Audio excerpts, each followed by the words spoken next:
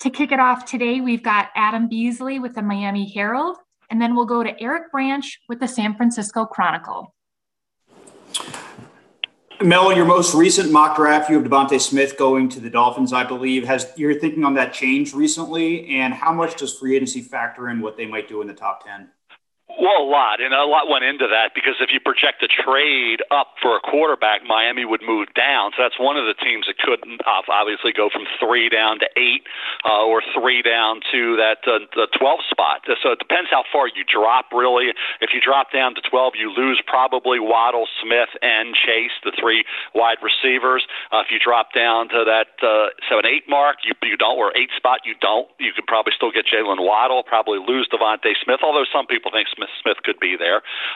So I think the Deshaun Watson trade could factor in here at some point in time for somebody. But if they do stay at 3, Devontae Smith, to me, because of the Tua connection with Smith, maybe a little bit over Chase, with Chase opting out. So there's a lot of factors involved in this, but a move down certainly is certainly within the realm of possibility. We'll go to Eric Branch and then Larry Mayer with the ChicagoBears.com.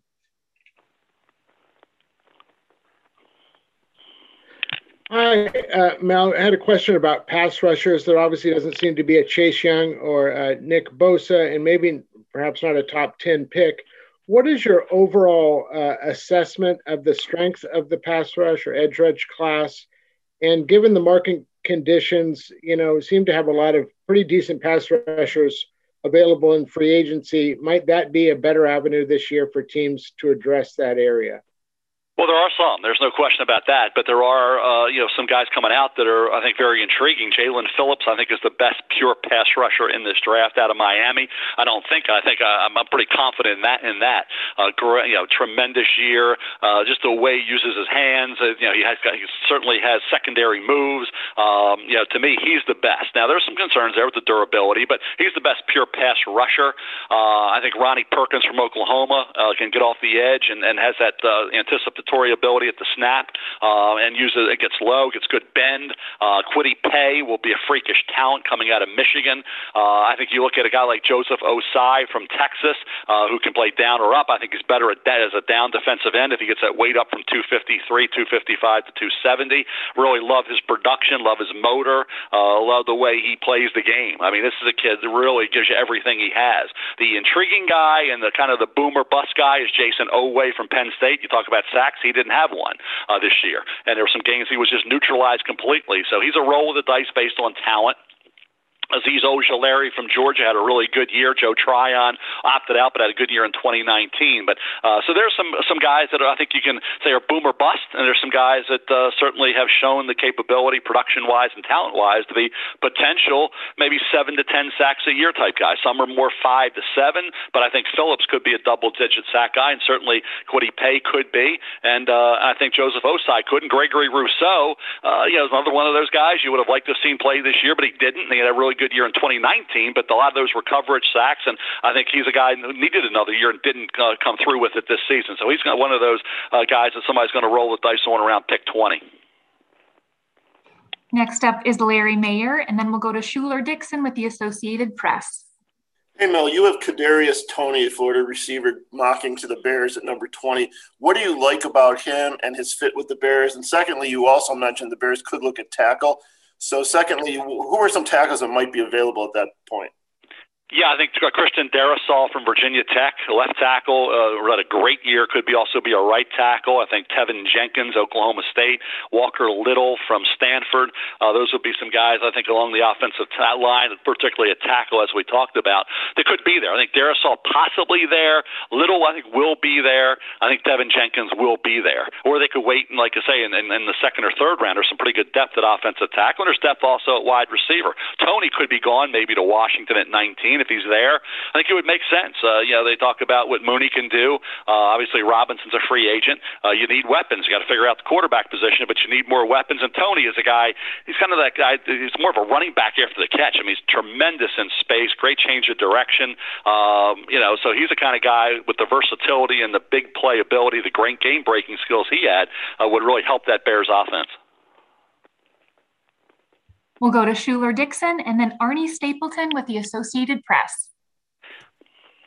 Mel, this is, I think it's a little bit more of a late round question, but I was just curious what you thought about the unique timing of the spring FCS season and whether some of those guys might get drafted where they otherwise wouldn't just because they might be, seen a little bit more with no other college football going on. That's a hard call on some of those guys. I think, obviously everybody's going to be watched. I talked about Drew Himmelman, the left tackle from Illinois State, who's got a chance to be a fourth-round draft choice, and there's others. But I think guys like that are playing, they're going to be watched, and you see how they perform, and their season will end, I think, in April. So they'll have plenty of opportunity to get ready for the start of training camp and all that. So it's an opportunity. And then some of the kids opted out, obviously, that knew what they were going to go into the Senior Bowl or just get prepared for the draft without the spring football. So it was a decision kids had to make. Trey Lance, obviously, only the one game from North Dakota State opted. Obviously, he's not going to be playing in the spring and risking injury. So I think business decisions were the reason why some opted out. But if you needed to try to improve, as you say, from a free agent or late rounder, playing would be a good option. Like I say, Drew Himmelman is one of the top guys playing, the left tackle from Illinois State. Arnie Stapleton is up, and then Steve Megaree with the Associated Press. Hey, Mel, I know in free agency, GMs are looking toward defense because of the modern offenses and the mobile quarterbacks. They'll look for, the nickel back, a defensive tackle with pass rush skills, or a linebacker that can stay on the field three downs. How well do you think this draft class kind of meets those criteria so that teams could also look toward the draft to fill those needs, not necessarily just in free agency? Yeah, it's a different kind of draft because we talk about a lot of names, but some of these names didn't play, and it's complicated. It's a very complicated draft. I always say mysterious draft / complicated draft because it's a lot of things that you normally know about players that this year you do not know. Even the accurate measurables, running 40s on the same surface, that's not going to happen. Medical, interviews, all the things that would have been done by now are still in the progress of getting, teams are. The opt-outs complicating matters even more so. Injured players like Landon Dickerson, center from Alabama, is he a 1, is he a 2 coming off an injury? Jalen Waddle had the ankle injury, played though in the championship game. So there's a lot of those types of guys and the opt-out. So I think it's more of a draft that with less information than you've ever had on some players, yet you still have to be making these picks come late April, and some of these guys are going to go high with limited information. So I'll be interested to see is how far the opt-out, some of the guys drop. Do they drop maybe a round later than they normally would have? What happens in terms of the draft, in terms of next year when it'll be more normal? Will teams trade this year's picks in the second, third, fourth round and try to acquire more next year? There's a lot of factors that'll be applicable to this draft that didn't apply to any other draft and probably won't apply to any draft in the future. So this is the one single draft in the history of this whole thing that's going to be completely different than probably any we will ever see. Thanks. We'll go to Steve Megaree and then Evan with Inside Hook. Thank you. I was just wondering, you mentioned Drew Himmelman, but I was wondering, aside from Trey Lance, obviously, who are some of the most notable FCS prospects this year? I assume most of those guys are guys who were not playing this spring and who kind of declared after the fall season was canceled.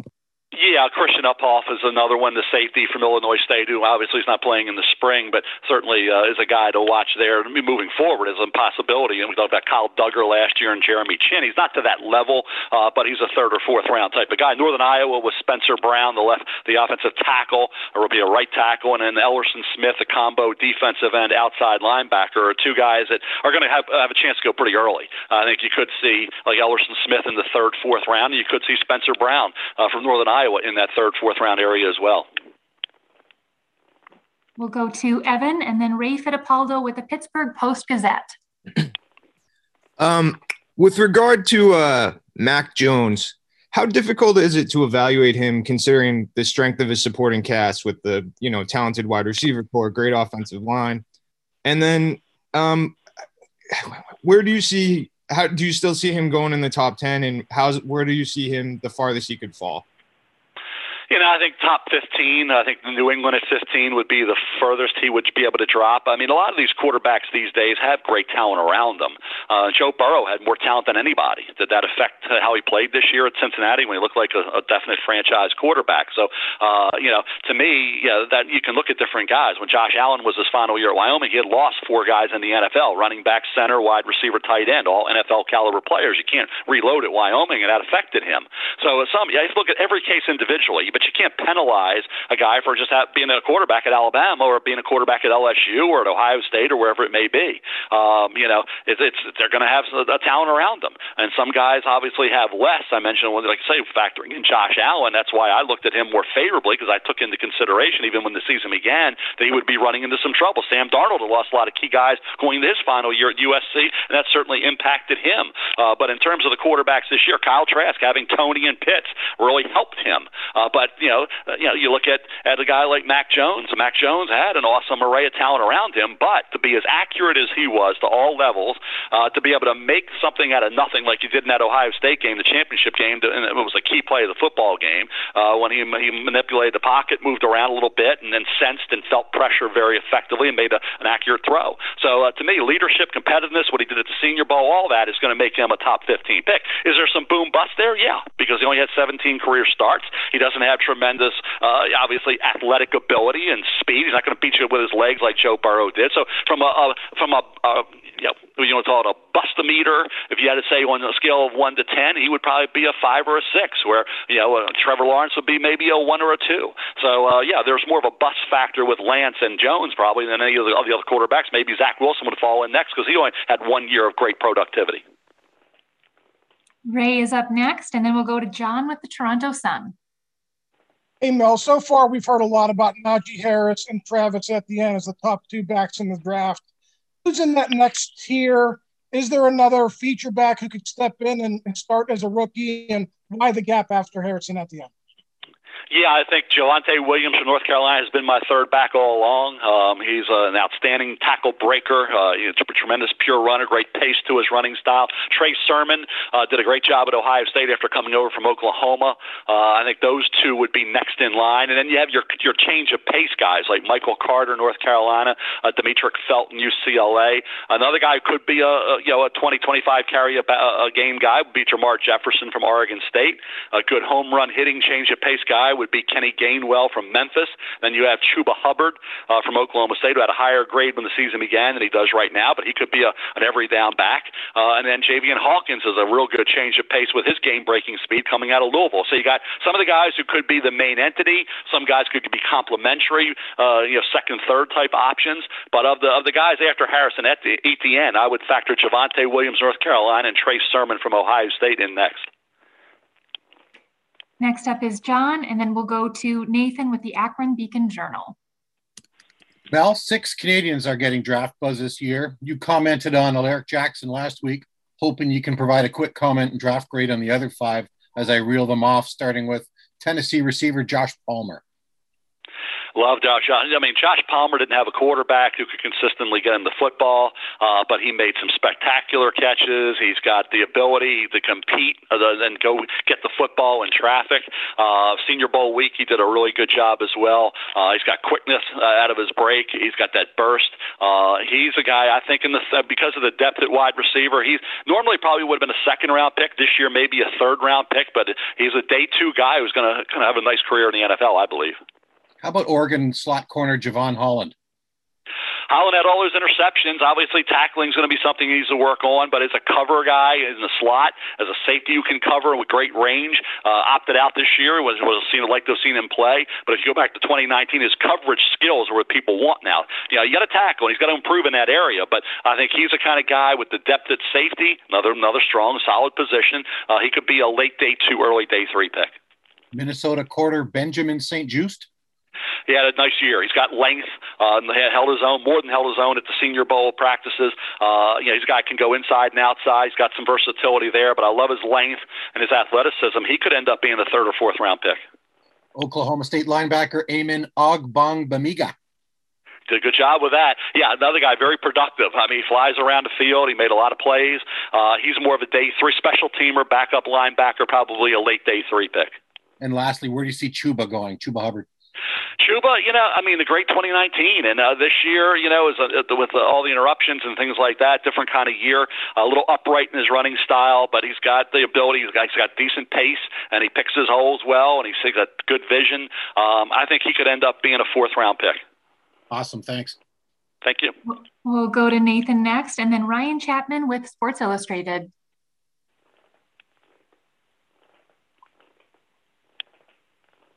Hey, And Mel. Nathan, can you hear us? Yeah, I got you. Thanks, Allie. Mel, I wanted to ask you about Northwestern corner Greg Newsome. What range you see him possibly going in, and just your breakdown of him, pros and cons. Yeah, he's a solid player. When you look at him on tape, very consistent. He obviously, instinctively, is a very good player as well. He's only a 3-star recruit out of IMG Academy. He's a smart kid. The one interception that was only career interception was against Wisconsin this year. But he broke up a lot of passes. I thought he was very impressive in coverage. He stuck to the receiver. He's got good turning motion, locates the football. To me, you look at what he did at Northwestern really this year and last year when he had the 8 starts. He was second in the Big Ten with 11 pass breakups in 2019. So he's put together 2 really good years. He also had like 4 or 5 starts in 2018. So he's got a lot of experience. You like to see more than one career interception, but kid with his length, he's 6'1", about 190. He should be maybe I thought about putting him in the late first, but I project him right now as an early to mid second, but he's not going to get out of round 2. We'll go to Ryan next, and then over to Sal in Buffalo. Hey, Mel, you talked earlier about Ronnie Perkins. He played almost exclusively with his hand in the dirt the last 2 years at OU. Don't know if he has the size at the next level. What do you kind of see his best fit being in the NFL? 4-3 end, and I think that's what he will be, and certainly a guy that really elevated that defense once he got back on the field. I mean, he was a difference maker, and he was consistent. He was a guy that got the sack total. We talked about guys that didn't put up the numbers. In college, you got to put up the numbers. I mean, you can excuse a lot of things away, but production is important if you're going to be asked to do that in the NFL. This is college. You're going up against a lot of tackles that aren't going to play in the NFL. You better get production for defensive ends is very important. I can say that's why Jason Oweh at Penn State's kind of an enigma, because you're looking at a pass rusher didn't have a sack in 7 games at Penn State this year, where you look at Perkins, he did come through, and the production was there, and the consistency was there. So I think he goes in round 2. I think at that point he's a 4-3 defensive end, but I think he's got a chance to be a solid second rounder. We'll go to Sal with WGR in Buffalo, and then Jim with TennesseeTitans.com. Hey, Mel, where do you think University of Buffalo Jarrett Patterson falls in with this draft class, and what are his chances, to play at the next level, basically? At Buffalo, he obviously had some gaping holes to run through, and he did a great job with production. There were times, though, when I saw him, basically find yards that weren't there and show balance and run through some traffic and stay on his feet. So, local kid here, in this area. So, you root for him. Malcolm Kuntz, obviously, coming out of Buffalo as an outside linebacker, has got a chance to be a draftable player as well on day 3. But I would say, when you look at Patterson, I'd say 5th to 7th round. It's a pretty good depth at running back this year. But I think when you get into that, and all these running backs that we give a second round grade will drop to the 3rd. The 3rd rounders will drop to the 4th round because of all the production that the running back you get out of running backs that don't go in the 1st round. We see that every year. 2nd, 3rd round running backs do a great job, and I think with Patterson now, you don't see him that early. You see him as more of a number 2 back. I'd say with a 5th to 7th round grade. Thanks, Mel. Sure. We'll go to Jim and then Daniel with PennLive.com. Hey, Mel, I heard you talk through the edge rushers earlier. What's the best case, maybe dream scenario for the Titans at 22 looking for an edge rusher? And if the value's not there, some of those first guys are off the board, who's another guy who could slide that could help you, whether it's a receiver, defensive line, depending on how things shake out? Yeah, I think the wide receiver position is going to be iffy as well. Kadarius Toney may be gone. If he's there, do you still look at the pass rusher? I think Jalen Phillips could be there. That's who I projected in that mock 2.0, the defensive end from Miami, formerly of UCLA. Gregory Rousseau could be there. I'm higher on Phillips than I am on Rousseau. Higher on Kwity Paye. Kwity Paye could be there coming out of Michigan. They could also think about moving down, because if you move down, you could look at Joseph Osai in the late 1st, early 2nd coming out of Texas. So they don't have to lock in at 22. They could maybe think about moving off of that. If Phillips is gone and Pay's gone, you can move off of 22, get into that later 1st round, early 2nd round, and then look at a guy like Joseph Osai from Texas, who I think could be a really good player. Chris Rumph II, another player I think very underrated. Carlos Boogie Basham from Wake Forest, inside-outside guy, could be a good 2nd round pick. But as a pass rusher, which you guys need down there, I think Osai, Tryon, Rumph, Jason Oweh is a kid with great talent out of Penn State, but he didn't have any sacks, and there were games where I could say where he was stymied, he was neutralized. So that's a boom boom or bust prospect there. So I think Osai would be the guy to look at maybe late first, early second round if you drop down from 22. We'll go to Daniel and then Nathan with Cleveland.com. Hey, Mel, Penn State guys have the reputation of testing well at the combine, at Pro Day. Who are some of the later round guys or, maybe fringe guys that can boost their draft stock based on their performance at Pro Day later this month, kind of like a Troy Apke or someone like that from the past few years? Yeah, exactly. Like Clark Castro Fields could. So I think that you look at him as a one that could certainly do that. I've mentioned Jason Oweh. You expect him to run in the 4.3s. He was considered a second or third round guy based on the fact he didn't have a sack this year. He had 5.5 last year and 2 years ago in 2019. Some of those were against inferior opposition. Most of them were. So he's the kind of guy, if he runs with his size and length, he runs in the 4.3s, somebody may roll the dice on him and say, okay, he's worth a chance in the late first based on talent. Doesn't have the production, but if we coach him up and we work on some things with him, maybe he can develop and evolve into a really good player. You would expect Parsons to have the numbers necessary to be a mid-first round pick, Micah Parsons, the linebacker. But I would think Oweh would be if you're looking at one guy that could really get some positive commentary going based on a phenomenal workout, you would expect that from Jason Oweh. We'll go to Nathan next and then Childs Walker with the Baltimore Sun. Hey, Mel, there have been some great college quarterbacks at Ohio State over the years, obviously, who just haven't made that transition to any NFL success. Have you seen any common threads there over the years from those guys? And maybe more importantly, are there things that you see in Justin Fields, either skill-wise or intangibles, that make you think he can break that trend? Yeah, I think he's totally different. He's not a pocket passer exclusively. He's a dual threat quarterback with 4.4 speed. You see the way he can run. You see the way he competes. What he did against Clemson to me was remarkable considering the amount of pressure he was under in that game. The way he played in 2019 throughout the entire season.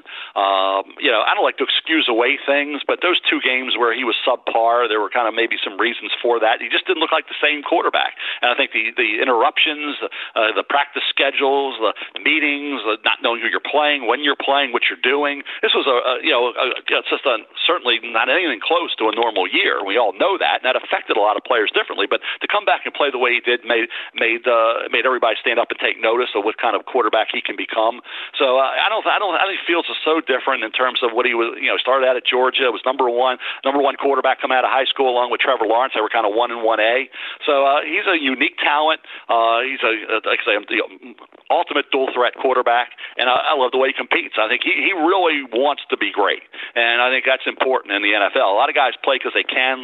He plays because he can. He plays because he loves it. So, and he's passionate about it. So I think Justin Fields will hopefully make people forget about any issues maybe came from the quarterback position at that school.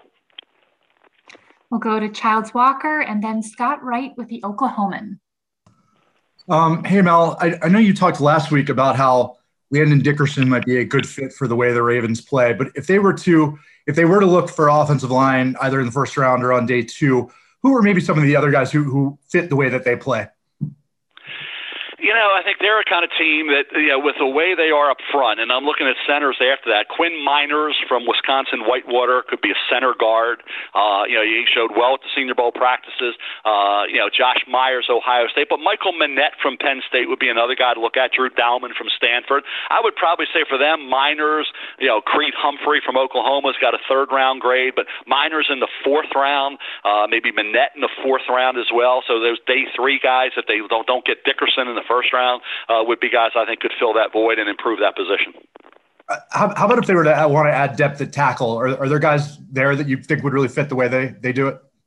Yeah, I think this is a tremendous position in this draft in terms of the depth at that spot. And I go just even down to 10 deep with guys like Deontay Smith at East Carolina, Liam Eichenberg at Notre Dame's got a 2nd-round grade, but I think Spencer Brown from Northern Iowa could be in that 3rd or 4th-round mix. I mentioned Drew Himmelman from Illinois State could be a 4th or 5th-rounder. So the depth at offensive tackle goes well into day 3. That's turned out to be a pretty good position. Some of the guys will project inside the guard. Robert Hainsey at Notre Dame, I'm projecting to guard. Alex Leatherwood, Alabama, projecting inside to guard. Samuel Cosme from Texas, projecting either as a left tackle, right tackle, or guard. Royce Newman, versatile tackle guard out of Ole Miss, played both positions there in his junior and senior years. So there's a lot of guys that had that ability to be a guard or a tackle. The guys I gave you in that first group were mostly tackles. Those the last 4 or 5 guys were guys could be guard or tackles. Okay, thanks, Mel. Sure, thank you. We'll go to Scott Wright and then Rich with the Reading Eagle. Yeah, Mel. Tevin Jenkins is the guy you mentioned, guy that you got in the first round right now. What do you like about him, and where does he project best? I think Jenkins is the right tackle that everybody's kind of looked. The Bears could certainly use. I think you look down the line, Indianapolis looking more for a left tackle at 21, but I think the Pittsburgh Steelers looking more for a left tackle where they're picking at 24. Kansas City could be a possibility there at 31. So Buffalo at 30 could use a right tackle. That's where I had him going in the mock. So there's several teams looking for left tackles, several looking for right tackles, and for those teams, like I say, beginning with Chicago. Looking for even Washington at 19. Any of those teams that could be in the market for a Tevin Jenkins. What stands out about him that makes him a first rounder? I think his ability to adjust to secondary moves, and then to maintain his balance, to keep that frame between the defensive end and the quarterback, his consistent performances. He's gonna test off the charts in terms of work ethic and the character-ish aspect of this whole thing. He's going to be up there on a scale of 1 to 10 as a 10. So I think the fact that you put it all together, playing at a high level against good teams and good pass rushers at times. You go back to several of the games where some of the sacks that even came against him were more coverage sacks or sacks where the guys just chased. It wasn't necessarily beating him, off the mark, beating him out of his stance. So I think the consistency and the talent adds up to a late first. At worst for Tevin Jenkins, early to mid-second round. We'll go to Rich next, and then Keenan with TV Sports. Hi, Mel. I'd like to ask you about 3 Penn State players. Micah Parsons, there's been a lot of different opinion about him. Pat Freiermuth, and you had mentioned Michael Menet. Can you give me your evaluation on those 3, please? Yeah, Freiermuth coming off the injury, but a guy that's certainly in the hook zones. I mean, he was very effective. You didn't see many drops. I think it was 1 I saw this year, but a guy that I think was a second round pick, at worst a third round pick. Manette, like the way he fights inside. He's a guy who can handle guys on the nose. He's a guy can be the leader and anchor of your offensive line. I think he's got a chance to be a starting center in this league. So I'd say third or fourth round for him, probably more fourth. And Parsons with the opt out, you like what he did 2019. He can play inside, outside. His range against the run is outstanding. He was able to get some sacks. I have him going in that 12 to 15 area for Parsons. So I think you look at Shaka Toney, the pass rusher, opposite Oweh, is more productive than Oweh. I have a third, fourth round grade on him. Oweh, I have more of a second, third round grade, but I think he could be when you mock Oweh. I have him as a possible first. So that's where mock drafts and ratings, aren't always the same. So you look at that, and it can be a little bit different. Where that's why it's always hard to do mock drafts when you look at where they're going to go as to where they're rated. But in terms of Jason Oweh from Penn State, I definitely have him mocked higher than I have him rated. Thank you. And just a little note, Juan Castro Fields, the cornerback, is going back to Penn State, so we'll see how he tests. So he was the guy I mentioned earlier, he is going back to Penn State for 2021, so he will be on the list for next year as a guy that has a chance to move up the draft board a little bit. We'll go to Keenan with TV Sports, and then Jason Leisure with the Chicago Sun-Times.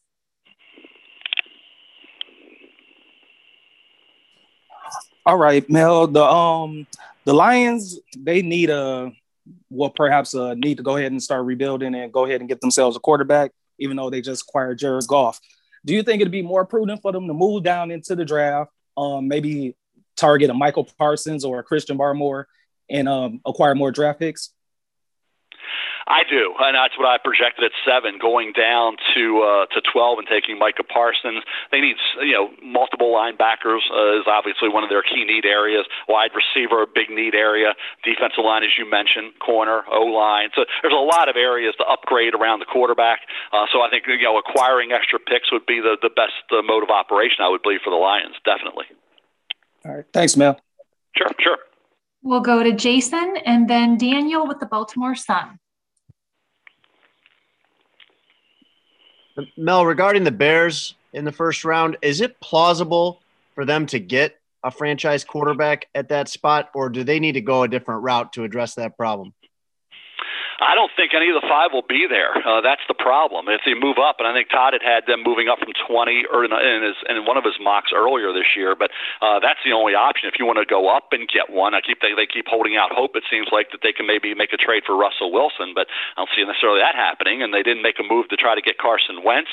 I don't know where they're going to go for a quarterback. Marcus Mariota's name's been circulating out there, but they're a tricky team to try to figure out what the quarterback's going to be. I mean, Kyle Trask, if you want to go to the sixth quarterback in this draft, Kyle Trask at 20, or if you say you move off of 20 and you get into the late first, early second, then I think Kyle Trask from Florida would make sense. So it's not just the five quarterbacks. Kyle Trask is in there at the sixth quarterback spot, and he's got a second-round grade. So they could look that as an option and say, okay, the five are going to be gone in the top 10 to 12, fine. Well, maybe if they like Kyle Trask, take him, like I say, not at 20. I would move down from 20, but get him either in the late portion of round one or get into the early second.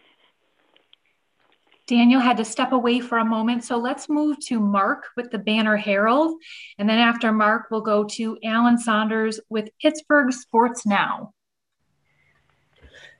Hey, Mel, with no combine in Indy, what does that do to the importance of schools' pro days or combine-like events that training facilities may be holding? And as it relates to Georgia prospects, are there a couple that could really move the needle on what they do at the school's pro day next week? And how do you view Tyson Campbell versus Eric Stokes? Yeah, Campbell could be the one that has the great workout. He's a talented kid coming out of high school. He had some ups and downs in coverage, locating the ball down the field and all that. But, I think he's a chance. He's a borderline first-round pick. Stokes, I had more of a third-round grade on. So I think Campbell, it could go a little higher than Stokes. Stokes, to me, was a little bit behind Campbell.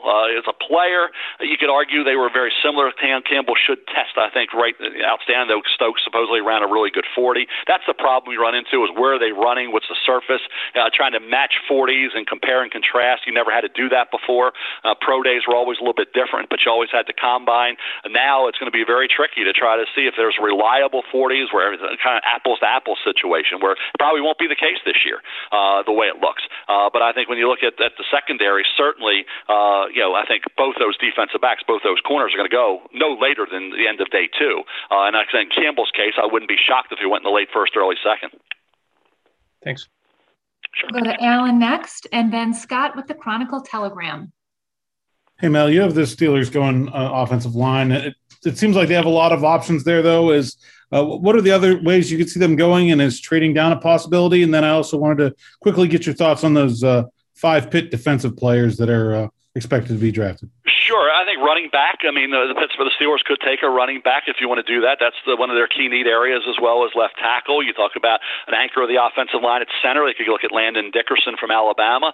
Could look at a left tackle like Walker Little from Stanford. Could look at a left tackle like Christian Darrisaw from Virginia Tech. Running back, Najee Harris, Alabama. Travis Etienne, Clemson. Javonte Williams, North Carolina. That's your top three running backs. Pass rusher as well. Quarterback. Are they going to look at Sam Darnold? What are they going to do? Kyle Trask, at 24, a little high, but if they moved off at 24, as I said, the same thing for the Bears. Trask would certainly be in the discussion. Wide receiver at some point as well. So, but I think offensive line, be it center, left tackle, or running back, would be maybe possibilities for the first round. And in terms of the Pitt players, with Weaver and Jones and certainly Paris Ford and Hamlin and that group, those are all guys that are going to have a chance. I think Jones is a guy people say, well, Senior Bowl practices weren't that great, but his overall play at Pitt was excellent. I have right now a late second, early third round grade on Jones. I have a fourth, fifth round grade on Weaver. I have a third, fourth round grade on Ford. Hamlin has a fifth, sixth round grade. So those are some of the guys at Pitt that on the defensive side of the ball that I think certainly have a chance to be drafted. And then obviously Morrissey at the center, late round grade on him. Did I miss anybody on your list? Twyman. Oh, Jalen Twyman, defensive tackle out there. He's got, I wasn't as sold on him going in. He certainly in 2019 had the sack production, made some things happen, was disruptive. So I thought another year to back that up, like we talked about with Gregory Rousseau, would have been important. That didn't happen. So I would say day three, like I said, he's a tough one to project. The opt-outs are tough to project based on that one great year of production. And just to pause for a moment, we are a little more than a third of the way through this call. Thanks for your patience. If you do have a question for Mel, a reminder to please use the raise hand function on Zoom here. Next question will go to Scott and then Phil Robinson with Post Game Central. Mel, you talked about Newsome. Who are some other corners that you like and could be available in the 20s? In the 20s, I would say, after Newsome, which would be obviously a really good pick at that particular point, I think Kelvin Joseph in the 20s would be a guy coming out of Kentucky, formerly of LSU. Had a really good year with the 4 picks, solid in coverage overall. I mean, he had some lapses, but overall a guy will tackle well enough. Sean Wade, Ohio State's an enigma. He did not have a good year in coverage playing outside when he was a slot corner. He was excellent in 2019. I think you look at him as a guy that I think could be second, third round. Elijah Molden, if you want a slot corner in the second round. I think Aaron Robinson, another slot corner out of UCF. I mentioned Tyson Campbell out of Georgia as another one. Asante Samuel Jr. out of Florida State's an underrated player, like his tape.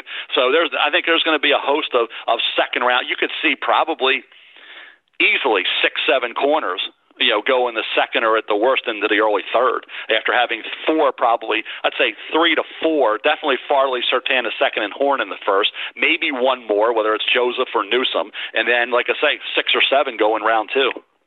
Thanks. Sure. We'll go to Phil next, and then Stefan with the Journal. Yes, I had a question about the Cal players, Jake Curhans and Cameron Bynum, and how did you see those guys drafting out, and where did you project them to be? Yeah, Bynum had a decent career. I mean, a nice career, a solid career overall. I mean, he's a guy. He's feisty. Instinctively, you see him. He's turning. He's locating the ball. He's got it. He's down where I'm having graded right now. I'm just looking at it now. I have a 5th round grade on Bynum, maybe a little low. Some maybe have a little higher grade, but I have a 5th round grade on him. Curhan I have as an underrated guy that I thought was going to be a steal for somebody late. I think he's going to move up a little bit. I think I'm hearing his name a little more now. I think he goes maybe 4th, 5th round instead of 6th, 7th round. So he's elevated his grade just a bit. We'll go to Stefan and then Craig Peters with Vikings.com. Hi, Mel. You talked a bit about Benjamin St. Just a little bit earlier. What do you think is going to be the most important thing he has to show during his pro day coming up? Well, I think obviously when you talk about the 40s and the verticals and all that for corners is all important, but I think the performance, the tape that you have to see what in the workout what you saw on tape for all these guys, and you want to see it matched the performance level and everything you saw equal up. And I think if it does, in his case, he could end up being probably like a 3rd round draft choice possibly. So lengthwise, long arms. If you talk about developing coming out of Canada and the gradual progression that you saw, going from Michigan after playing in Canada, goes to Michigan, and then he ends up at Minnesota, and he's got 2 years of experience, 2 full years where you're breaking up passes. He didn't have a career interception, though. That's always a concern with guys at the cornerback spot, 0 career interceptions, but you saw natural progression. You see the size, you see the length. Now you just want to see all the computer numbers add up to a guy that deserves to be in that 3rd round discussion. I thought, at times this year, maybe he could be a late round pick, but I think he's another guy. We talk about guys that elevated during the course of the season. He did. Here's a guy who missed a couple games as well because of COVID, but he still played, I think, 5 games. Had the 9 starts in 2019 at Minnesota. He's a smart kid. He got his degree at Minnesota in 2.5 years. So to me, I think 3rd, 4th round would be a distinct possibility for him. Thanks a lot. Sure. We'll go to Craig Peters next, and then Ben Gessling with the Minneapolis Star-Tribune. Hey, Mel, you currently have Slater at 13, Vera Tucker at 14. What gives Slater the edge? And beyond versatility, what aspect sells the Vikings on Vera Tucker instead of maybe an upgrade for somewhere on the defense? Well, I think in terms of Slater, right tackle, left tackle, and could be an inside guy at guard. To Vera Tucker, left tackle, formerly at guard. I think that's going to be his best spot. So I think he fits the Vikings, who are looking for that offense, that left guard. I think that's an option for them if they want a hole filler right away. When you can move out the left tackle and play exceptionally well, like Vera Tucker did, that bodes well. I mean, he was always an outstanding guard. So Slater's been a tackle, left tackle, right tackle. I think that's where he'll figure it with the Chargers, or they could kick him inside. So I think the fact that both those teams need offensive linemen, obviously pass rusher, defensive backfield, defensive line overall for Minnesota is a need. I just felt like the up the gut pressure bothers quarterbacks like Cousins as much as anything, and I thought of getting a guy who's an immediate starter, could be a Pro Bowl caliber player early in his career. I think Vera Tucker at 14, it's not too high based on the great performance he came through with at left tackle on the heels of what he already had done at guard. So he's a guy, just a very good football player all the way around. We'll go to Ben next, and then John Shearer with Journey with the Jays. And Mel, we'll make it a Vikings twofer here. If the Vikings do decide to go with the offensive line, how do you feel about the depth on the interior defensive line for them to be able to wait on, say, a defensive tackle? And also wanted to ask you about Rashad Bateman and just what he has to do at his pro day here to boost his stock after kind of an uncertain college season. Yeah, he had, like I say, that type of season, interrupted, back and forth. You're going to play, not play, you play, and then you opt out, and he had some drops. He didn't. I don't think he had showed the burst and the explosiveness he did in 2019. I think speed, was obviously going to be something he's got to answer to that during his pro day. They're running an outstanding 40.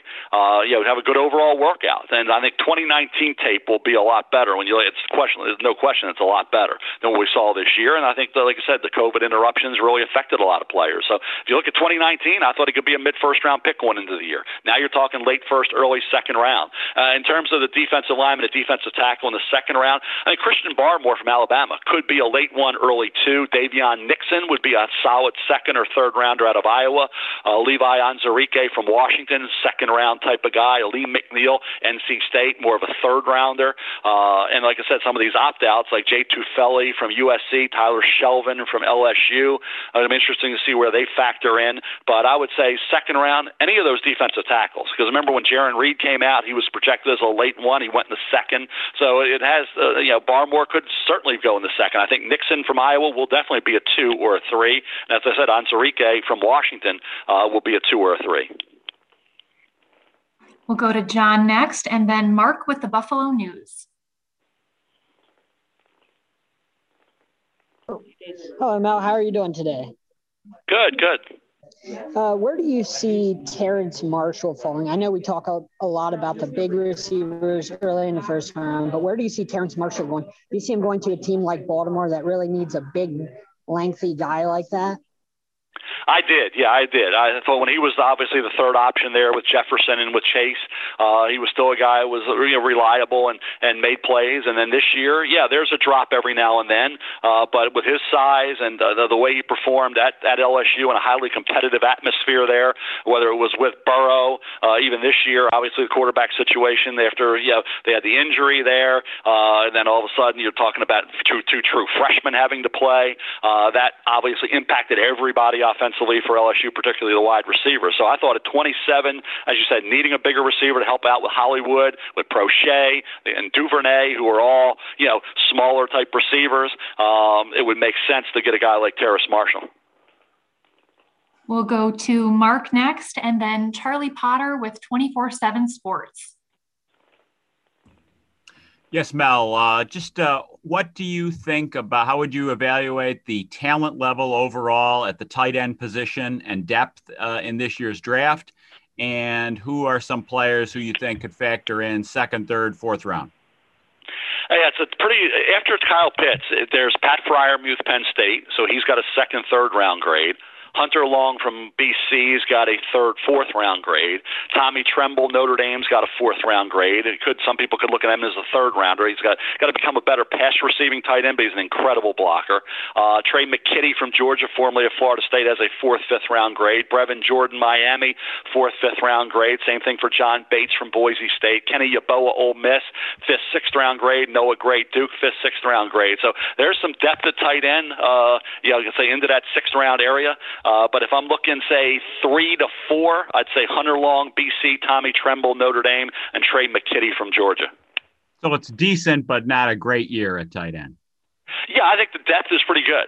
But I think that the elite guys outside of Kyle Pitts, that's the only one. And Pat Fryermuth would be in that mix. And Mike Gesicki came out of Penn State a couple of years ago. Look, he's doing a good job at Miami. So Fryermuth could be a 2, at worst a 3. And like I say, Hunter Long really came on at BC this year, had a really strong season. And like I say, Tommy Tremble's kind of, as a blocker, he's like having an extra offensive lineman. But he has some drops. He fights the ball on occasion. He's not a natural pass catcher. If he can work on that aspect of his game, you could get a really good 4th-round pick. If he's one-dimensional, it lessens his value. But he's got to work on his hands and his concentration a little bit. But as a blocker, you're not going to find anybody better in this draft than Tommy Tremble.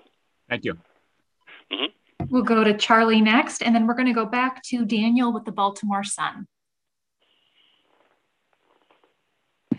Yeah, Mel, you mentioned you didn't see Mac Jones dropping past 15 earlier. Just with Alabama's Pro Day coming up in a couple weeks, do you think he could even boost his stock with a strong showing there? It'll be hard. I mean, he's already way up there. I think now he wants to just maintain. I mean, he's shown enough. I mean, the concern would be, have we moved him up too high? I mean, that's always the thing. How high do you move a player started out the year with a 4th-round grade?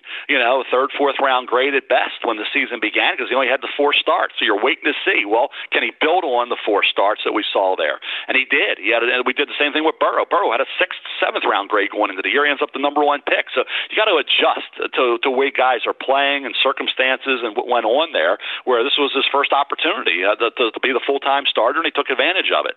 But the 17 starts and the concerns we've talked about are the reason why you got to kind of temper your enthusiasm a bit. But I still maintain I don't see him getting past New England at 15. I think he certainly could go in the top 10. So right now you're in a maintaining mode, not an elevating mode. I mean, the Senior Bowl week and the season he had and the way he played in the championship game and all that is enough to say, boy, he boosted his stock probably as far as he could. Now, after what he did Senior Bowl week, just try to make sure you don't fall back. You try to just stay where you are, and I think right now that's top 10 to 15.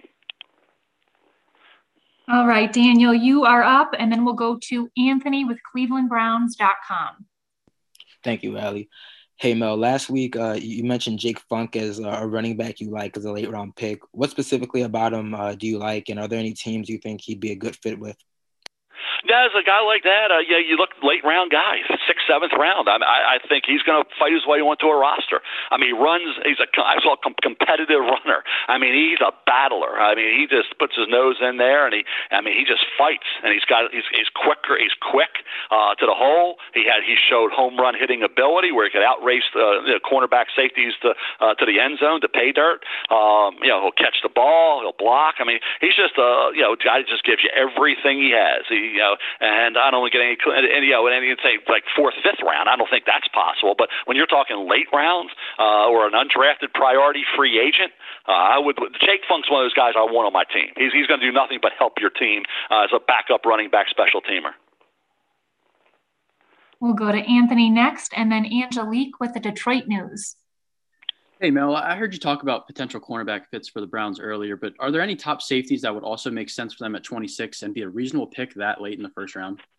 Yeah, if Trayvon Merrick is there, the safety from TCU, he would be a great pick. I mean, you could argue, and I think an accurate argument would be he's one of the best defensive players in this draft.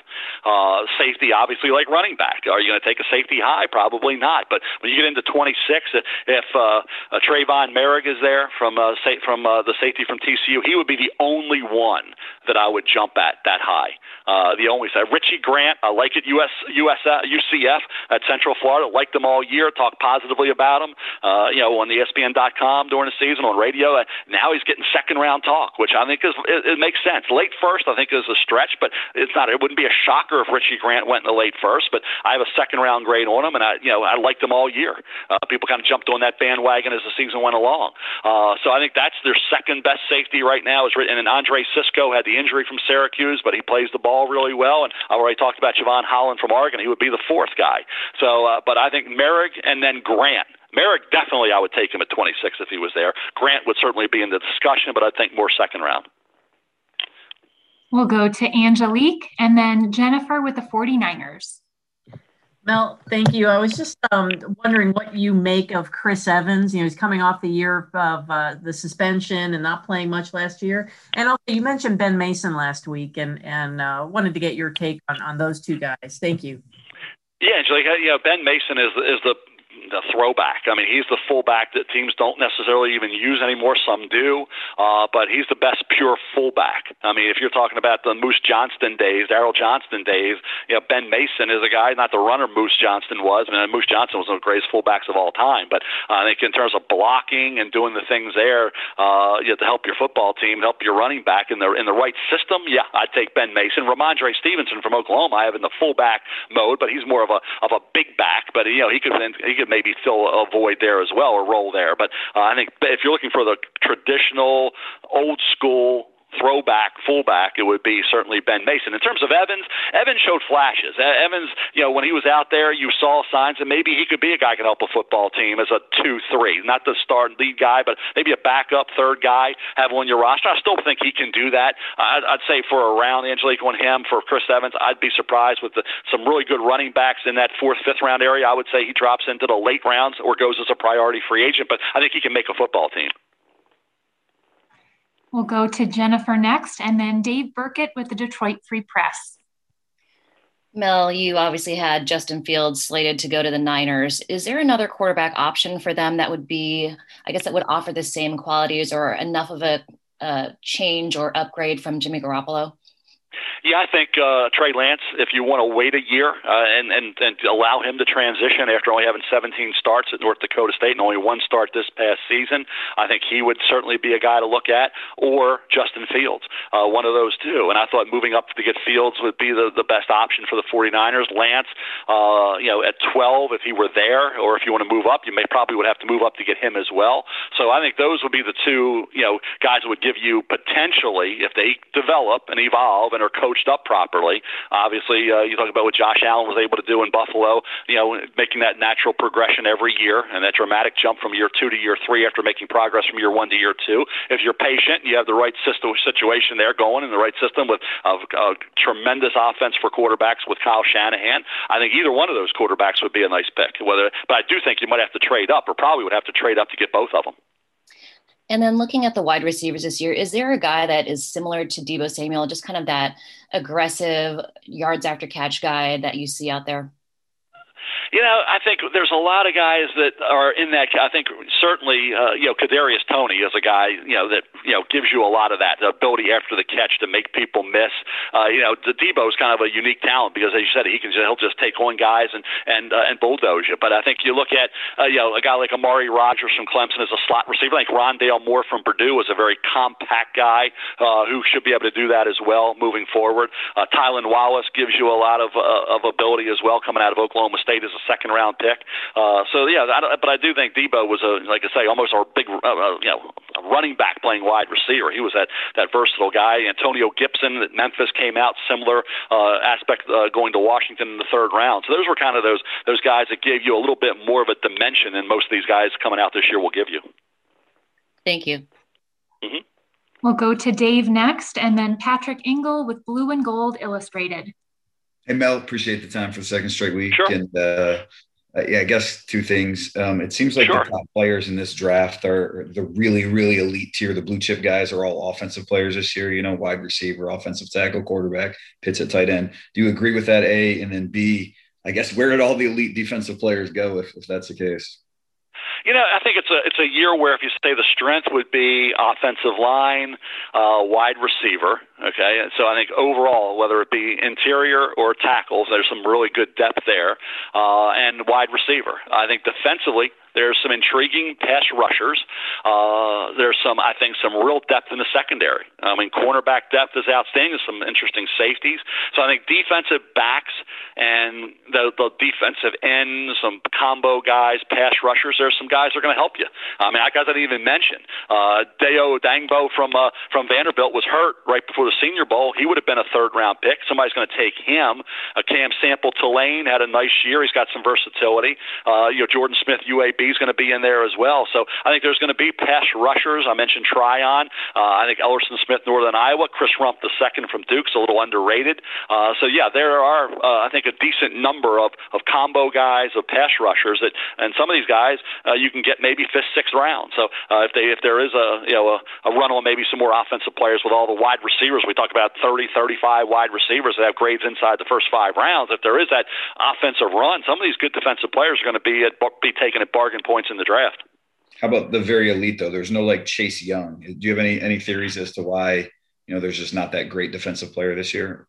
This year, no. I think you look at who's out there and then how they developed. Let's go to the top guy, Jalen Phillips. He was a transfer in from UCLA.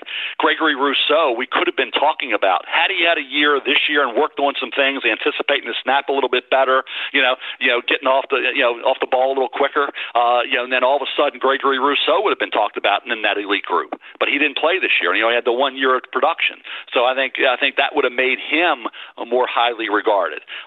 Even at defensive tackle, Davion Nixon had the 1 great year at Iowa, 1 really good year. Had he had 2, would have been different. Levi Onwuzurike didn't play at Washington this year after having a good year in 2019. So I think a lot of that, the interruption of the season or the opt-outs or just guys that only had 1 year, it was just a season where we didn't have the guys back up the 1 year with another year. Like I said, Rousseau would have been the guy that really needed a good season, but he didn't play. Great. Appreciate it. Sure. We'll go to Patrick next, and then Phil Jones with Post Game Central. Hey, Mel, you touched on Liam Eichenberg earlier, and I'm curious what you see in him that kind of makes him seem like a consensus second rounder and what you think the ceiling on his draft stock might be. I wouldn't be, late first is a possibility. When you get into the late first, there's always a name or two that you have a second round grade on. It goes in the late first. There's always 5, 6 guys that go in the late first that you thought would be solid 2s. And Eichenberg would be one of those guys that could fall into that late 1 area. He's a left tackle he was a natural left tackle. His grades from game to game. That's what you look at. Do you see a drop off? And you didn't.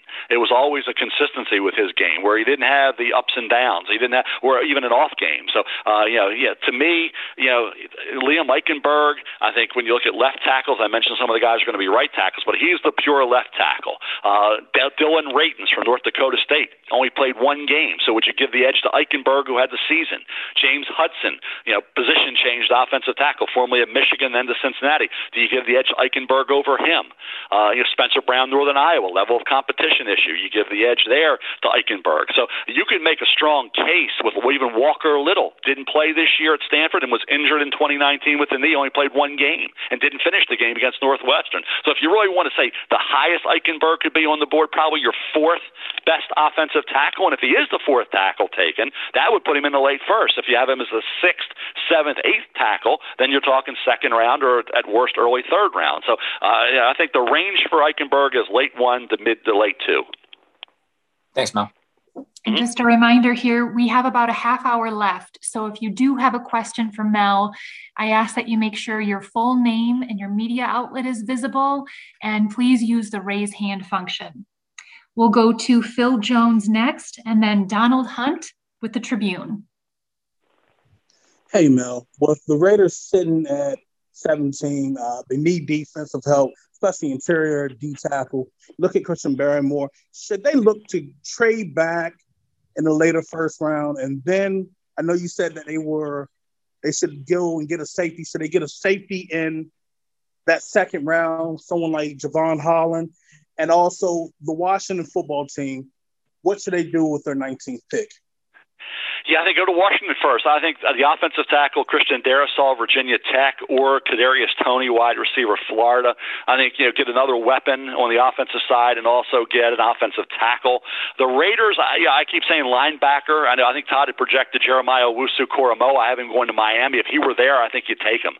He's a great coverage linebacker, down the field, covering like a safety, tackling in the open field as good as any linebacker I've seen. I love Jeremiah Owusu-Koramoah to the Raiders if he were there at 17. So I had him going 18 to Miami. I gave him Trayvon Merrick for the safety from TCU. Todd had him going 1 pick ahead. So either one of those guys, Merrick or Owusu-Koramoah, would be great picks at 17. Like I said, 18, Miami could look linebacker as well and take him. But if you're looking Raiders, if they wanted a second round safety and they don't take Merrick, say they took Owusu-Koramoah, then you'd be looking at a guy like Richie Grant from UCF. I mean, a guy who's can play the center field role. He's a guy. There's our last line of defense. He's got tremendous range, great ball awareness, ball skills. Gets the football, and he tackles. And for John Gruden, and I know what Mike Mayock, former defensive back at Boston College, that's what they're looking at. The tackling ability. Merrick is outstanding. I don't know about Holland being their kind of guy from Oregon, but I think certainly Richie Grant would be. And I know Jeremiah Owusu-Koramoah, they got to get help at linebacker. You know, they drafted defensive linemen and defensive backs. If they could get an Owusu-Koramoah but pick 17, to me, that would be maybe the best option if you go away from the safety. Okay, thank you. Sure. We'll go to Donald Hunt and then Jake with Sideline Sports. Yes, Mel, I'd like to get your thoughts on these three players and where they may go: Christian Barmore, Letty Brown, and Mark Webb.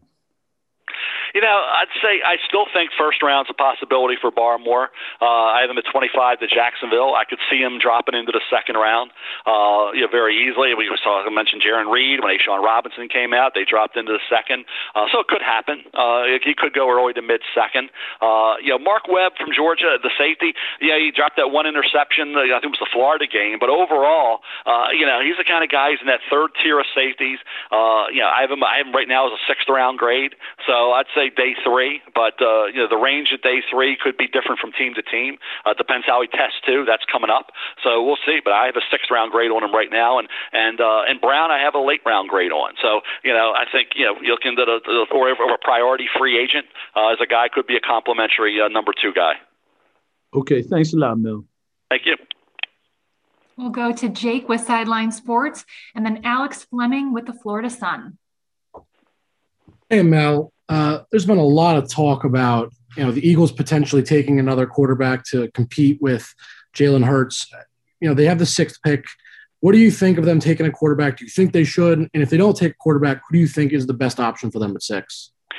I don't think quarterback. I think unless you love the quarterback, you're going to bring in a quarterback now with Jalen, and with Justin Fields going to be there. I don't know. Todd, I'm going at 3. I think 7. That would make the discussion. Do you love Justin Fields? Other than that, you're going to almost probably be guaranteed a wide receiver, be it Devontae Smith, Jamar Chase at 6. One of those two are going to be there. Kyle Pitts as well, tight end from Florida. So you get the receiver to help out Jalen Hurts. Then you assess Jalen Hurts after his second year. Basically his first year as a full-time starter after taking over for Carson. But I think helping out Hurts might be the best option. It seems like that's the direction they may go.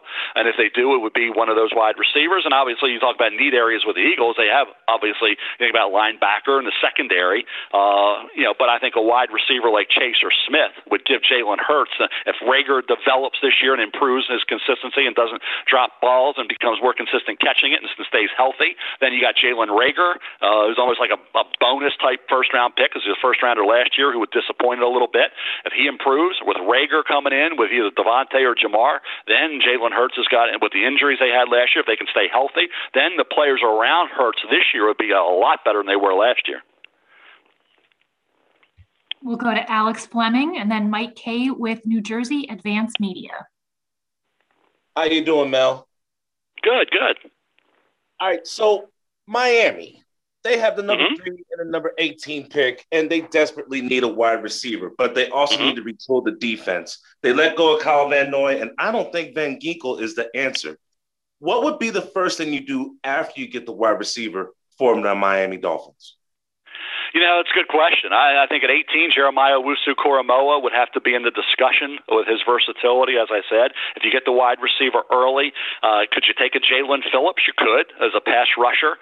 We'll have to see. I mean, if you like another, there's so many guys that are in that second round mix. It depends the difference. If they feel it's close enough between, say, Phillips and Osai to wait until the second round, or close enough between Phillips and Rumph to wait until the second round, or Tryon and hope that he slides slides down, or an Ojolari from Georgia slides down? Do you roll the dice there that can happen? I just think Owusu Koromoa is one of the best 10 to 12 players in this draft, and if you get him at 18 or the Raiders get him at 17, that's a great pick at that point. So it just depends how their board sets up. But I'm with you on the defense. I think you can't forget about that. Offensive line, wide receiver, and running back, certainly they need help there. But pass rusher and a linebacker are two areas you would want to upgrade a little bit and get some help. And it could come through any one of those players I just mentioned. And I'm not saying it has to be in the first round. It could also, as a pass rusher, you could get one of those guys in round 2. Thank you, Mel. Sure. All right, I'm going to do a last call for questions. If anyone has a question, please use the raise hand feature. Otherwise, I think this might be the last one. Mike K, will go to you. Hey, Mel, you brought up Jamar Chase for the Eagles earlier, a couple of questions ago. They've struggled at the X receiver position for a really long time, and it seems like that would be the position they would target at wide receiver. Do you think Jamar Chase can be a legitimate X receiver at the next level? Yeah, and I think to me, Devontae, Jamar, you're splitting hairs there. Devontae was inside, outside. Jamar had the one great year. He's so physical. He's a talented kid. Had he played this year, now the quarterback play at LSU probably wouldn't have allowed him to be nearly as productive as he was with Joe. But you're splitting. Like I say, it depends. How much do you factor in the opt out in the 1 year as opposed to what Devontae did? And then there's other receivers. I mean, they're not the only guys. I mean, if you say, okay, the wide receiver position is so deep with physical entities and guys that can be slot guys can be outside threats, you get a vast array of talent at wide receiver. So if you decided to say take a quarterback, there's other receivers in this draft can help you. So if they didn't get Chase or Smith, you can find guys. It can be some guys played inside and outside, some guys played one or the other. But they're, like I say, that array of talent at wide receiver this year is, I'm talking about 30 to 35 wide receivers in the first 5 or 6 rounds in terms of grade. Doesn't mean they'll go there, but they have the grade to equal that. I would think if I'm Philadelphia at 6, I'm taking Chase or Smith, whoever's there. That'll take about a second to get that card up because one of those two is going to be there more than likely, and whichever one's there, I would be happy to get. All right, we have a couple of follow-ups here. We'll go to Nathan in Cleveland and then back to Phil Jones with Postgame Central. Hey, Mel, thanks for taking some extra questions. What are your impressions of Tommy Togiai and Pete Werner as Ohio State guys who have kind of risen into that second-day conversation with the seasons they had in 2020? Yeah, they have, and I think when you look at where they are right now in terms of Togiai, he flashed, and I think that's where again you look at where he'll be, in another year, where he would have been with another season, like just of production. That would have pushed him up the board a little bit to the point where you're talking about probably no later than the second round. And I'm thinking 4th round this year. So you're getting a third, 4th rounder who could have been as high as a 2 with another year of production. So that's where it makes sense. And like I said, after the first, I'm going to defensive tackle board now, after the first 3 defensive, I'd say the first 3, which would be Barmore, Nixon, and Anzarike. That 4th defensive tackle spot could be McNeil at NC State, could be Togiai, could be Wilson at Florida State. Tuipulotu at USC, Tufele USC. So everybody's kind of battling for that spot. If you get to that point, and you are on some teams' boards, the 4th defensive tackle, you're talking about the 3rd round. So I'd say that's what, as high as you could go for Togiai. I'd say 3rd or 4th round. Pete Werner is a guy really covers well. He did the job against Freiermuth. He covers tight ends overall. He can be the will. He can be an inside. He's got versatility. He's a leader. He makes plays. He's a really good tackler against running backs in the open field. He's the kind of guy you look at the production overall, and he's not going to be a sack guy. That's not his forte. He had 1 sack this year. He's the kind of guy in 2018 would he have a couple 1 sack and 3 sacks overall. He had a couple games where he was getting multiple tackles for loss. Just a guy, 8 tackles against Alabama this year. He had almost double-digit tackles against Clemson. He led them in total tackles. He was 2nd in total tackles as a junior. I think Pete Werner goes, if he runs as well as you think he possibly could, which is in that 4.6 or faster at 6.2 and a half, 240. If he runs, say, 4.55 to 4.6, I think with his versatility and coverage and the way he tackles in the open field, I think you're looking at no later than the second round. At worst, the third round if he didn't run as well. So I'd say 2 is the best case scenario, second round, and at worst, third round. We're going to go to Phil Jones and then to Eric Branch with the San Francisco Chronicle. Hey, Mel. Going back to saying there were going to be a lot of running backs sitting around in the mid to later rounds. The Raiders need a running back to complement with Josh Jacobs. I mean, he's been the big bruising back, but you've been noticing later on the season he's been dealing with a little bit of lingering injuries. So what would be a complimentary back that the Raiders could get out of this draft? And overall, where would you rank the offensive linemen in this draft as well? Yeah, I think in terms of the complementary running backs, beyond the guys I've mentioned, I would say would be guys like Larry Roundtree III out of Missouri could be that guy as a complementary type player. I already mentioned Jake Funk from Maryland as a guy, for them, probably more so a 3 than a 2. Kylan Hill from Mississippi State, Rakeem Boyd, Arkansas would be another one. Elijah Mitchell from Louisiana Lafayette. Those are some guys I think would be, that complementary type running back. Maybe even a Josh Johnson, Louisiana Monroe, Gary Brightwell from Arizona. Those would be some late round options that could fill that void. Okay. And for the offensive line, where would you rank them overall for this draft? I think it's one of the better positions. The versatility of a lot of these guys, like a Royce Newman, tackle guard at the Ole Miss, the centers, the guys at the guards like Wyatt Davis at Ohio State and Trey Smith, Tennessee, Aaron Banks, Notre Dame, Ben Cleveland, Georgia. Then you get into the tackle group, which has tremendous depth. Overall, when you're talking about guys that could end up being in the 4th, 5th round, that are, I think, guys that can play in this league for a long time. Like I say, Spencer Brown could be in the 4th, 5th round area. Drew Himmelman from Illinois State, Tommy Doyle, Miami of Ohio, some under the radar guys like that. So you get kind of the big school guy, Cole Van Lanen, Wisconsin, tackle guard, Dan Moore Jr., Texas A&M. I mentioned Jay Curhan from Cal. Jackson Carman, Clemson.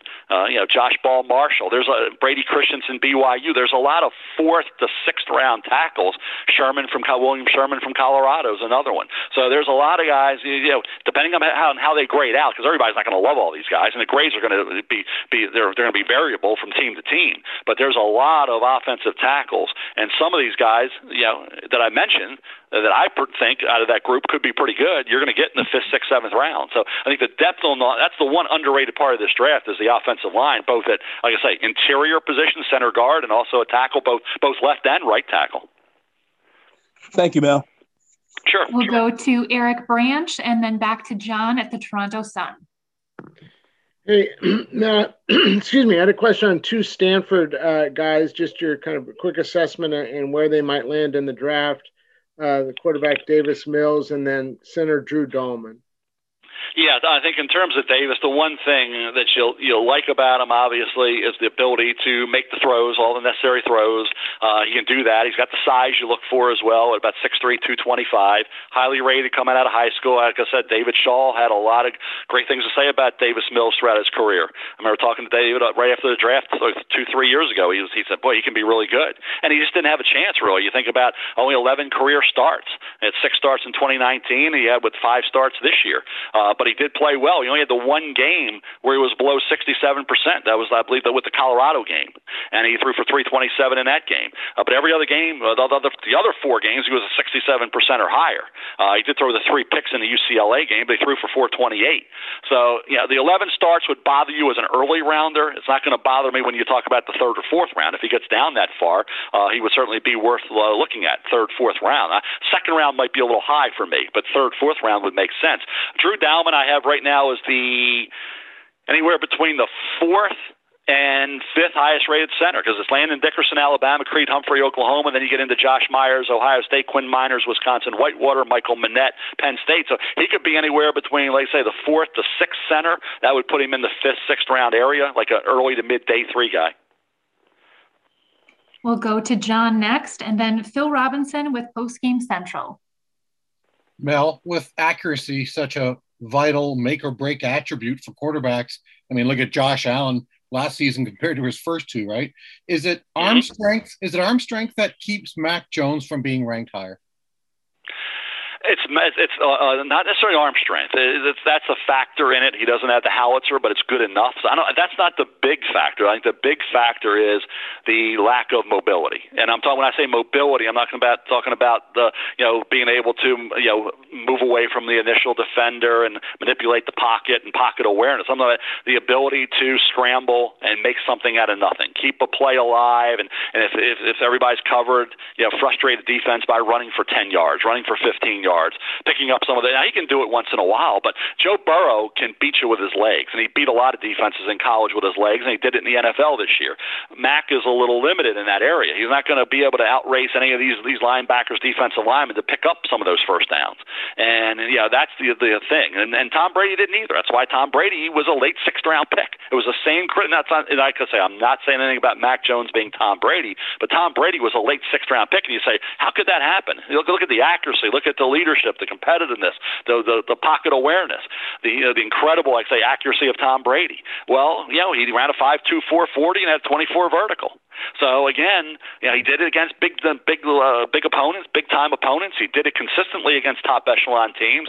He had a great senior year, and he ended up being a late sixth round pick. And that's why we're talking about Mac in the top 10 to 15, which is pretty amazing. Certainly, Tom Brady really helped Mac Jones. There's no question about that, because any comparisons are the reason why you're up there. But the accuracy at over 77% this year is the reason why he goes from a late round pick, like we were talking about back when the season began, to maybe a top 10 to 15 pick, a probable top 10 to 15 pick. So, but the only criticism right now, and the only reason why people are maybe not pushing him up there as the second best quarterback in this draft, is because of, like I say, the lack of speed and the lack of top athleticism. That's it.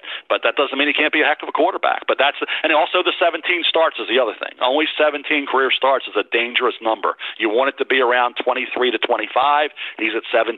So it's that plus 17 starts plus the lack of great dual threat ability. Thanks. Mm-hmm. So Phil, it looks like your hand went down, but if you have a question, the floor is yours. Otherwise, we'll go to Jake with Sideline Sports to finish up the call. All right, thank you. And thanks again, Mel. So do you see Azim Uluwari as a scheme fit for Gus Bradley's defense? And the second part would be, do you see the Raiders picking up a wide receiver in the mid to late rounds? And if so, whom? Yeah, I do, and I think you look at the depth, take advantage of that in this draft for the Raiders. I think would be a good move, and obviously you talk about other needs. I understand the defense has to be addressed, and even though they've addressed it a lot, they got to stay healthy. Number one on that side of the ball, keep all their guys out there. Jonathan Abrams got to be out there every week. Have Mullen out there, Arnett out there together with Furrow, with Crosby, with that group, and add a linebacker like Owusu Koromoa or a safety like Trevon Merrick to put next to Abram, and protect you against another injury with Abram, and get another pass rusher. But certainly wide receiver depth, I think you would definitely, certainly look at that position to take advantage of it. I mean, there's a lot of guys that you could pick up, and I've even talked Wap Fillier at Indiana, nice player. Jacob Harris at UCF, nice player. Frank Darby, Arizona State. Diami Brown, North Carolina. These are all guys. I really like Tim Jones at Southern Miss as a late round pick. I've talked to Cade Johnson, South Dakota State, as a later round pick. You definitely have to take advantage of that in this draft. If you're the Raiders, there's no question about it. And as far as Azeez Ojulari, I'd like to see him get a little bigger, and I think he will add some weight. He's about 235 in that area, get up to 245. Another year would have really helped him at Georgia, but coming off the edge, he's certainly got the ability. I'd look at him more right now as a 3-4 outside linebacker, though. All right, and then we'll go back to Jake with Sideline Sports. Hey, Mel, I appreciate you taking another call or another question. Sure. So another NFC East related question. The other team in the NFC East that seems to be looking at quarterbacks, or at least considering changing, are the Eagles' rivals, the New York Giants. There's been rumors that maybe Daniel Jones isn't the guy, and a lot of fans for sure are fed up with him. But there have been reports that maybe the Giants look at a quarterback. First of all, what do you just think about those rumors? And second of all, assuming the Giants don't take a quarterback, because it doesn't seem truly likely, who do you think is the best pick for them? That's all coming in from other sources other than the team. Joe Judge is sold on Daniel Jones for now. I mean, I'll say for now, it's all you can be on. We are where we are. I like Daniel Jones. I don't know why anybody would be fed up with Daniel Jones. I mean, he was playing really well until he got hurt. He had games where he could have won those games had he got help from his receivers not dropping balls. Okay, like Evan Ingram with the drop against Philadelphia and a couple other key drops this year. So, and keeping guys healthy and on the field, he never had that group of wide receivers and tight end together for games after the early part of the season. He didn't have Saquon Barkley, the offensive line. You know how much they struggled. I mean, Daniel, you can only do so much as a quarterback. You got to get some help. And when he got help, he was pretty good. And he's still young. He really worked on being better with ball security, and he was. He gives you a running dimension, that dual threat ability. He's smart. He's competitive. He wants to be good, wants to be great. I don't know. I mean, everybody wants to see immediate Pro Bowl and immediate stars, and it takes time. I mean, I was hearing, but there were a lot of fans, not Buffalo Bills fans, but a lot of people talking about Josh Allen as being nothing special after his first year and even after his second year. And I didn't agree with that, but that was their opinion. So, until they're great, everybody's going to be questioning, I guess, what they can be. But, Daniel Jones, to me, right now, is the least of their concerns. I mean, Joe Judge seems like he's sold on Daniel Jones. So if you look at where they're going to go, obviously, with that first pick, to me, you have to go wide receiver. And if Jalen Waddle's there, he would make sense. Pass rusher, you'd be moving down to get a pass rusher, not taking one there. Cornerback could go that route as well. But I think wide receiver, would be with the way it would fall. If Jalen Waddle's there, I think I'd just mark them down. I don't know I really don't see how they could pass on Waddle at pick 11. All right. A sincere thank you to all media members for joining us today. We will have more calls in the weeks and months ahead. Have a great rest of your day and take care.